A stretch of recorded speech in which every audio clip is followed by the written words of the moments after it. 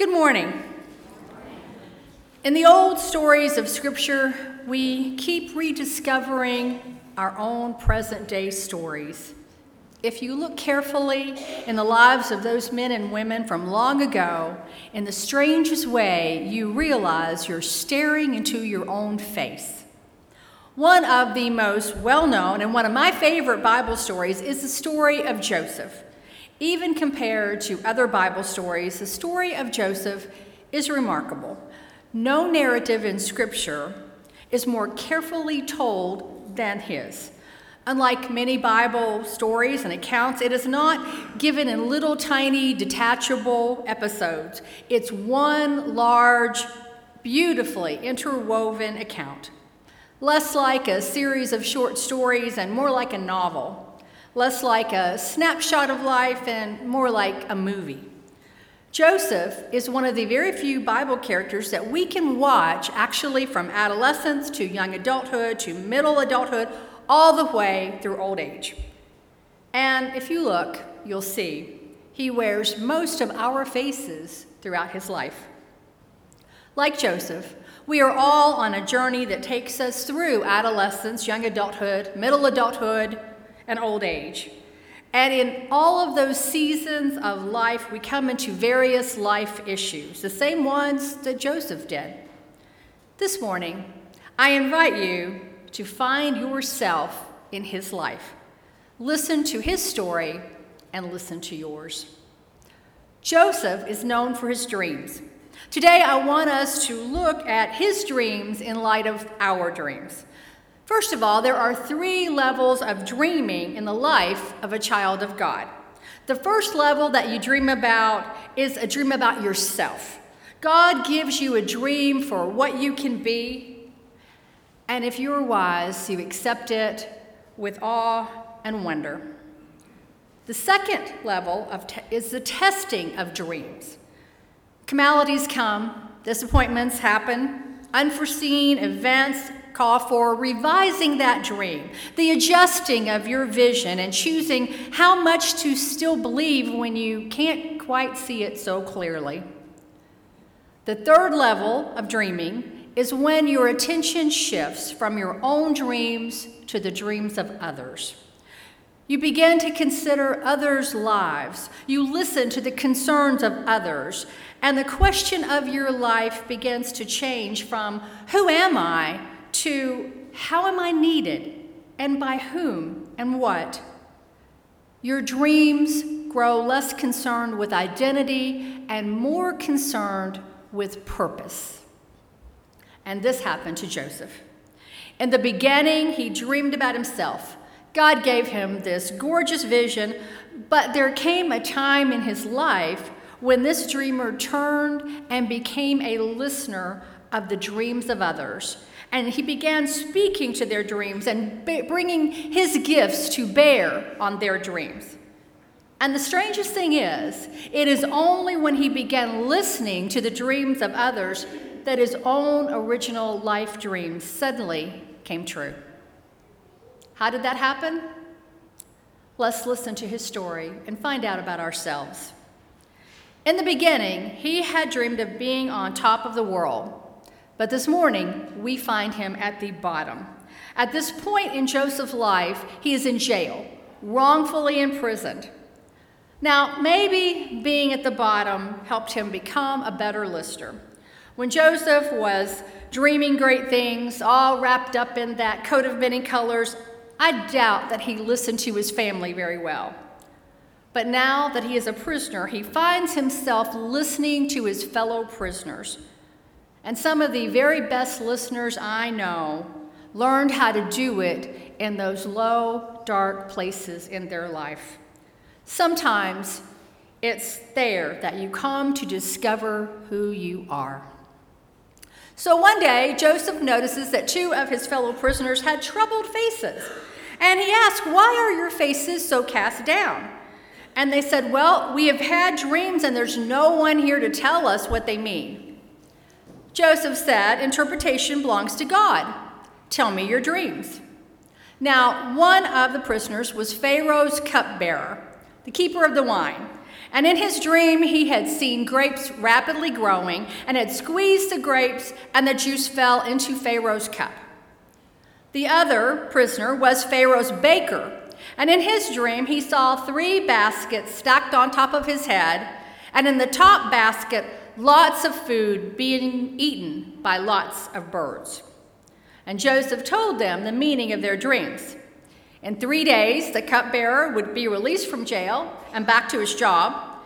And in 3 days, the baker would be hanged and the birds would eat his body. So, sure enough, in 3 days, the cupbearer got his job back and the baker was hanged. On his way out of prison, the cupbearer winked at Joseph and said, "Oh, bye, I'll put in a good word for you with Pharaoh." But he never did. The scripture says he did not remember Joseph, but forgot about him. Now, what is that story all about? In Joseph's mind, it probably seemed next to nothing. He hasn't really helped anybody. He didn't keep the baker from dying. He didn't help the cupbearer get his job back. All he has done is ask about their troubled faces and listen to their dreams and gave them the words that God told him to speak. That's all. And when these 2 passed out of his life, one by death and one by promotion, Joseph probably thought, well, that's the end of that. Only it wasn't. This incident, like so many quiet, forgettable incidents in your life and in mine, was in fact a little tiny seed. You may think that the words that you say and how you listen to others make no measurable difference, but you don't know. You don't know. In this case, Joseph's word was like a seed that stayed hidden in the dark soil of the cupbearer's mind for 2 whole years without doing a thing. But there came a day when something happened to water that seed, and after all this time it sprouted into a memory, and it came to bear more fruit in Joseph's life and in the life of a whole nation than anyone could have ever predicted. Now, what stirred that seed in the cupbearer's mind was that Pharaoh started dreaming. He had vivid, crazy, wild, troubling dreams, and he asked everyone he could to help him understand them, but no one could. He asked his wizards, his psychics, his psychoanalysts, his astrologers flew in from California, but nobody could tell him what the dreams meant. Until finally, the cupbearer remembered, oh, wait, I met a man in prison, and he knows all about dreams.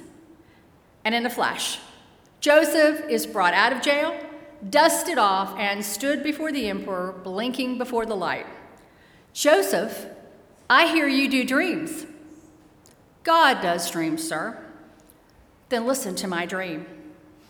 I was standing on the banks of the Nile River when out of the river came 7 big fat cows, big cows. Then out of that same river came 7 of the skinniest, mangiest looking cows you ever saw, skinny as skeletons and ugly. And they jumped on the big fat cows and they ate them up, but they were still skinny and ugly. And then I had another dream just like it. I saw 7 beautiful ears of corn, and then I saw 7 shriveled up ears of corn. And the shriveled up ones swallowed the good ones, but they still look shriveled. Joseph, is it something I ate? Is it something that means something? I woke up in a sweat, and I can't get this dream out of my mind. Joseph, what does it mean?" "Sir, God is telling you that 7 years of plenty are coming to this land. Record harvests, bumper crops, and then 7 years of famine will come. Famine so awful that the good years will be forgotten and your land will be consumed." In the musical, Joseph and the Technicolor Dreamcoat, which, by the way, if you haven't seen that, you should. It's very good. In that musical, Joseph finishes up his report with these words: "Noble king, there is no doubt what your dream is all about. All the things you saw in your pajamas were a long-range forecast for your farmers. And I'm sure it crosses your mind what it is you have to find. Find a man to lead you through the famine with a flair for economic planning. but who that man might be, I just don't know. And Pharaoh looked around his court and asked, where are we going to find anyone like this, full of the Spirit of God, with such a discerning mind as this man? You, Joseph, I now command you to be head over all of my people, second only to me. Now, if you're familiar with the earlier parts of Joseph's life, you know that his problem is that people keep stripping his robes off of him. And guess what Pharaoh does? With his own hand, he wraps him in a robe, a fine linen robe. So instead of the chains of slavery, he lays on him a gold chain and puts his own signet ring on his finger. Joseph is now the prime minister of the empire. The story says that Joseph governs wisely. For 7 years, he manages the growing and the gathering of record harvests. And then for 7 years, he manages the distribution of food throughout the land to feed hungry people. So hear this. One day, a child of God is listening to the dreams of others and offering them some words. And then soon comes a day when that person is feeding people by the millions, giving them food. Those who are faithful in small things do become responsible over much in time. One, you dream of yourself, hearing God's call to find a vision of feeding others. And then there comes a time in every person's life when you have to ask, what difference will my life actually make in the lives of those in my world? Will my life feed anybody? What is the purpose for the time of my days and the gifts in my hands? These are questions of vocation. Now, unfortunately, in the mind of a lot of people, the word vocation has become a synonym for the word career or job. But that's not what I'm talking about. Vocation is calling. It is deeper than job, bigger than career. Your vocation is your whole life's mission in this world. It's your calling, unrepeatable, to fulfill a purpose for your years under God. I love Frederick Buechner's definition of vocation. He says, vocation is the place where your deep joy and the world's deep hunger meet. This is where God is sending you to. Now, this is not just a general call. The purpose is very specific to you, and it is specific to the people you are called to feed. And every single child of God has such a purpose. And sooner or later, every single child of God needs to be asking about it. When was the last time you talked to God about your life's purpose? In today's text, we are told that Joseph was 30 years old when he began his service with Pharaoh. So we give him 14 years with famine and plenty, and then we can say that Joseph gave himself to this feeding project from his early 30s to the mid-40s. So now we find Joseph entering middle age. And as so many men and women find in that season of life, in the middle adulthood time, it is time to come to terms with the issue of vocation, of your calling. And some of you are ready to ask the question, God, what is my purpose here? And you're ready to pray, Lord, save me from the fate of living the rest of my life serving too trivial a purpose. I don't want to have lived my life for nothing. Lord, how do I rise to make a difference where it really counts? More middle adults are wrestling with the vocation issue than any other, and some change careers, and some go back to school, and some invest themselves in their work so that they can remain free to do more of what their real calling is, hearing others' dreams, making church happen, serving God, feeding hungry people. So if you are in the middle years, adulthoods, however you define it, and if there is this gnawing emptiness in the pit of your soul, it is time to be raising questions about your calling. But this issue is so big, it doesn't belong to one season of life. It is for your entire whole life as God's children, children included. So I'm thinking now of teenagers and young adults, many of who are not asking the right vocational questions you ought to be asking if you are God's child. Have you been thinking of your life's purpose these days and for your future? Contrary to what the world wants to give you, your life's purpose is not making money and getting nice things. Your life's mission is not about moving up and settling in. And your life is not about achieving a high standard of living, which is not high and is not a standard, and it's not really living.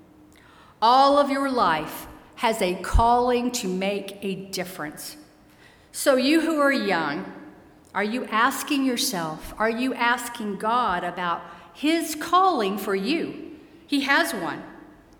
Are you praying about a life in ministry and missions and teaching, serving the poor?